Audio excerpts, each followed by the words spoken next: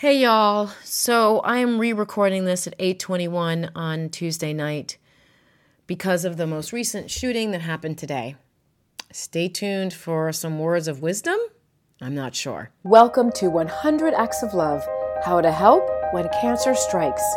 Great tips and unique ideas on what you can do to support your friend with cancer. Hi everybody, my name is Kim and you are listening to 100 Acts of Love, How to Help When Cancer Strikes. You are in the right place if you're an HR leader, a manager, or coworker of somebody affected with cancer, and you don't know what to do and how to help or how to manage them or how to keep the team going forward in this crisis.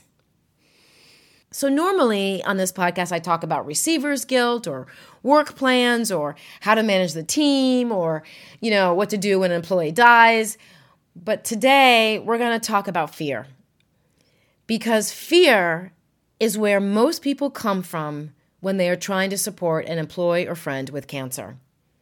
And fear is the number one thing that makes people say really stupid and mean things even when they think they're being nice. It's the number one driver that lets us think that maybe we shouldn't say anything at all. It's the number one driver of embarrassment, of humiliation, of fear of humiliation, fear of guilt, right? Fear is at the bottom of almost every single emotion. Fear is always behind anger. The thing about fear is you can't avoid it. Fear is actually a really good emotion. It's how you react to the fear that gets most of us into trouble. I mean, think about it. If it wasn't for fear, we wouldn't be here. I mean, the people whose ancestors didn't have the right amount of fear or couldn't feel fear, they're dead. I mean, I know that sounds kind of harsh, but their bloodline stopped. We're all on this planet because our great ancestors, great ancestors, they all paid attention to that fear. So fear is not a bad emotion at all. It's a healthy emotion as long as it's kept in check. So today, when I heard about the shootings, I don't have a TV and I don't watch TV, and I was on YouTube and I saw the thing about shooting and I thought, really, another one? And I listened to the news for 5 minutes and I shut it off. Because I noticed something in me. I noticed how I was getting fearful. And I remember my first thought was to myself, well, that's it. Thank you, God, for the job that I have, that I can afford to have groceries delivered. That was my thought. I'm never going to go into another grocery store ever again. And then right next to that thought, I thought, oh my gosh, I have kids. I have 3 young adult children who are in 3 different states who go into grocery stores. And then I thought, oh my gosh, how am I going to protect them? And oh my gosh, I want to call them and tell them not to go into grocery stores. And that sounds totally ridiculous, because it is ridiculous. You can't tell your children not to go into a grocery store. And then I don't want to feed my fear into my kids. So then I started to get more and more fearful. And then I started to think about what happens if my kids go into a grocery store and there's a shooting. So I started to go off the deep end, y'all. And I know some of you can totally relate to this. I started to go off the deep end, and then I stopped. And I was able to stop. Because something I know is fear loves when you are worrying about something that you have no control over, because it can just go to town, right? It can figure out the worst case. It can figure out 100 worst case scenario. Fear loves it when you feel like you don't have control, because when you feel like you don't have control, you tend to go into worry mode. I turned it off. I turned my fear off. I didn't turn it off. I tamped it down. And what I did was I started to think about, what do I have control over and what I don't have control over. Now, here's the thing. The opposite of fear is not fearless. The opposite of fear is love. Now, I know you guys are kind of going, what? That's not the opposite of fear. The opposite of fear is being fearless. There's no such thing as being fearless. Fear is always here. It's always going to be here. But when you add love to it, when you show gratitude and appreciation and just this feeling of warmth in your heart for somebody or something that you really truly adore, it wipes the fear out. Just try this exercise right now. So there's the shooting today, and it feels really uncomfortable. And now in your head, I want you to picture someone who you really love, who just makes you laugh. And picture having a conversation with them. And go detailed. Picture where you are sitting. Maybe it's someplace you got together last year before COVID hit. and you're sitting with them and you're laughing and you're having a good time and you're just smiling and you're just feeling so grateful for them, and you love their sense of humor, and you love the way they make you laugh, and you love what they talk about, and you love what the way they explain things. Maybe you love the way they parent, or maybe you love the way they talk about parenting. You just really love them. You just love being with them. When you're with them in that moment, you feel light and open and free. Okay, so now tell me, what's your fear level at? See what I mean? Your fear level goes down when you think about love. Now, I know some of you are probably saying, well, Kim, that's not reality because, it could happen in the store near you and you need to be careful. And you're right, but no, you're wrong. It is reality. The way I feel about that certain friend right now is truly reality. And all I'm doing is switching my brain to a place that can function, where my body can recover, where my cortisol levels can lower down, where I'm not feeling anxious, where I can actually sleep really well tonight and get a good night's sleep so I can face tomorrow. Because I have two choices. I can either let the fear dictate my actions, or I can let the love dictate my actions. What happens tomorrow, I have no control over. Absolutely no control over. So I'm making the decision and doing the things that I need to do to make sure that I stay in love, because I'm going to wake up tomorrow anyway, hopefully, right? So I'm going to wake up tomorrow anyway, and I would much rather wake up feeling like I've gotten a good night's sleep, feeling at peace, remembering the love that I have for my children and my friends and my family and this microphone. I'd much rather wake up there than wake up with the fear of, oh my God, these poor people, what's going to happen? Oh my gosh, oh my gosh, oh my gosh. So maybe you think it's not a great way to live, but I tell you what, I'm betting my heart rate is going to be much lower than yours, and I'm betting I'm healthier than those of you who live in fear. Now, sorry, that sounds kind of mean. So what I want to do is tell you how I got to that place. This is a process that I use. I've been using it for 8 years. I am a compulsive overeater and an alcoholic, and I have no control over food or alcohol. And for those of you who have control over those things, you'll never understand. There's no way that I can say no to sugar. I have tried everything, and I have tried all sorts of therapy. I've tried religion. I've tried crystals. I've tried everything to get past it. And the reality is, I just have no control over sugar, so I've completely eliminated it from my diet. But I didn't eliminate it out of willpower because I have no control. I have no willpower. I eliminated by dealing with the underlying issue that was causing me to eat in the first place. So no matter what addiction you have, whether it's food or alcohol or heroin or sex or shopping or overspending or overworking, no matter what the addiction is that you have, it has an underlying cause. And that underlying cause of all those addictions is the same thing. And so I have a daily routine that I use, and I'm sharing it here so that hopefully it will help some of you maybe pick this up so that you can manage your fear. So my daily routine starts this way. I get out of bed every morning and I go pee. Probably too much information, but it is what I do. I get down on my knees and I pray to the universe, and I ask the universe for help. And I say things like, you know what, universe? My email situation is out of control. Like, I need to figure out how not to miss emails because I'm missing emails. So universe, I am going to leave that up to you. I will let you guide me. Oh yeah, and universe, I'm feeling a great amount of fear about the shooting that happened yesterday. This is what I'm going to say probably tomorrow morning. And universe, I need to find love. I need to do the opposite. I want to find love. Please help me, show me who I can love, how, where, when, and with whom, Father God. Right? So that's what I say.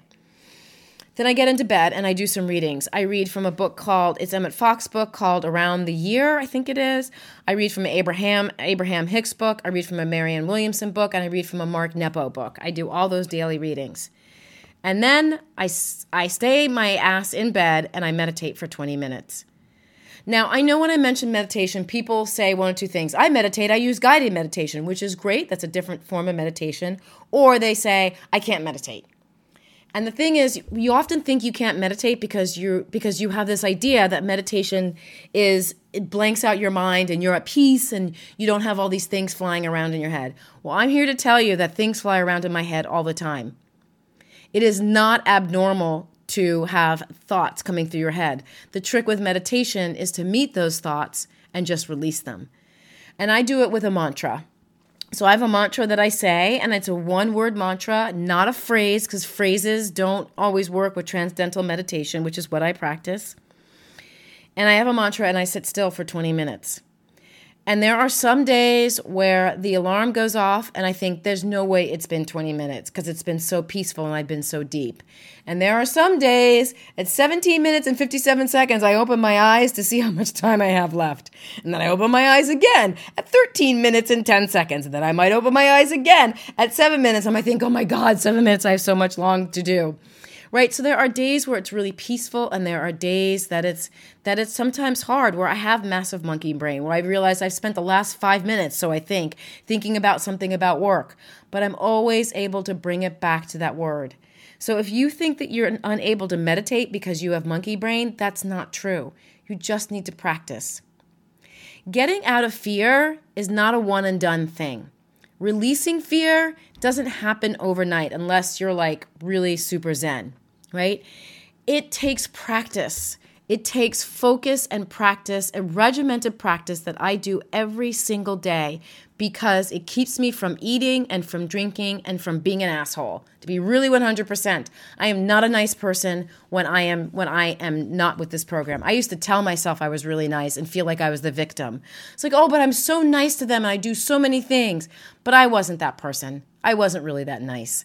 So I was doing it because I wanted them to think I was nice. I was doing it because I was too chicken shit to be honest with them. I think I'm going off the deep end here. So I'm going to reel it back in. All right. So I meditate. I do some more readings. I have some passages out of the Bible that I read. One of my favorite is, "You are the light of the world. A town built on a hill cannot be hidden, nor do you light a lamp and put it under a bowl. Instead, you put it on a stand where it gives light to everyone in the house. In the same way, let your light shine before others." Isn't that beautiful? Like, I say that to myself to remind myself that I am the light of the world, and I want, and you are the light of the world, and so is the other person the light of the world. Your kids are the light of the world. Your coworkers are the light of the world. Like, we each have our own light, and it's so important that we let that shine. And fear keeps that light from shining.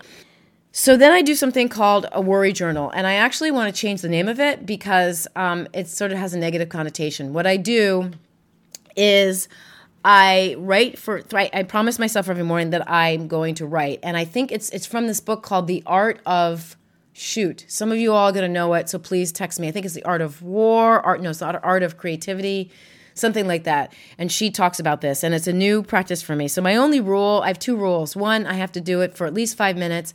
And 2, I have to write. I cannot stop writing for 5 minutes. I cannot lift my pen from my paper. And there are mornings I have a ton to write about, but there are other mornings where I feel like I can't write, and I literally start the writing journal with, oh, I don't even know what I'm going to write. This is so stupid. I hate doing this. I have nothing to write about. I had a good night's sleep, and I'm looking forward to, and then I'm off and running. So the point of this worry journal is to get some thoughts out so they can keep you, because these things keep you from being creative and keep you from your light shining. So when you do it, it gets these out of the way. So that's what I do in my morning. And then the afternoon, I meditate. I meditate again for another 20 minutes. I write about my day, and I have a fellowship that I talk about the whatever feelings have come up during that day. And what it does is I'm no longer fearful of the fear, and that's actually a lie. I'm still fearful of the fear, but I'm not as fearful. And I'm able to walk through it in a way that I can get to the other side. And I'm also able to love more deeply and wholly and completely. And I don't know if this is making any sense. I have no idea. I feel like I'm rambling, but the point is, please don't let fear take you out. There are so many things for us to be fearful about, and what we need right now is to turn outward and to love. And I know that feels like Like you can say it and, we wear t-shirts that say love one another, but then we go into Target and we're really rude to the cashier, or we're in a hurry and we cut someone off in our cars, or, we walk by people on the street and we just don't, we don't make any eye contact. And those are little itty bitty opportunities to love. It's sometimes easy to love your children, or sometimes not, depending on where they're at and what they're saying to you in the moment. It's sometimes easy to love your coworkers. But, do you really love them? Can you just take a moment? You don't have any control over whether you feel fear or not, but you do have control over how you let it run your life or not. So every single time you have a fear thought, that's okay. It's not a bad thought. But how you react to that thought, that's what matters the most. And are you going to let it spin you out of control so your world gets smaller, so you don't feel love? Are you going to let the fear of saying the wrong thing to that employee with cancer stop you from speaking to them? Are you going to let that fear run you? Or are you going to say, thank you, fear, I appreciate the warning, but I'm going to move forward anyway? And you're going to picture having that really warm conversation with that employee with cancer. You're going to picture next time you walk into Walmart or Target or Whole Foods or Trader Joe's or Stop and Shop or the 99-cent store, you're going to picture looking at that cashier in the eye and saying, hey, thank you for being here today. I so appreciate you. I hope you're okay. Like, that's the love. And that's the thing that drives the change. That's what makes the world a better place. Oh my God, I'm sounding like a... So I'm going to wrap up because I think I've been rambling for a little bit of time. So many of you out there I know are feeling fear and anxiety around what just happened yesterday. And I so want you to just turn around and look at what you do have and the people in your life that you do love and how lucky you are to have them, right? And how beautiful they are. And then reach out to them and just say, hey, I was thinking about you today and I'm just so glad that you were in my life, or that you were in my life. I'm so glad for the way you touched my life back whenever. Don't let that fear stop you from loving somebody, because that's what makes this world great. That's what makes us happy. That's what makes us feel connected and loved and cared for. And I can guarantee you 100%, when you put that love, when you put it into the world, you will get it back tenfold. For those of you who are looking for someone to love, that perfect guy or woman to bring into because you want to be loved, switch that conversation around. Talk about how you want to love somebody, how you're really looking forward to just laughing with someone, giving them hope, making them feel important and loved. When you think about it that way, that person will show up in your life and love you more ways than you can possibly even imagine.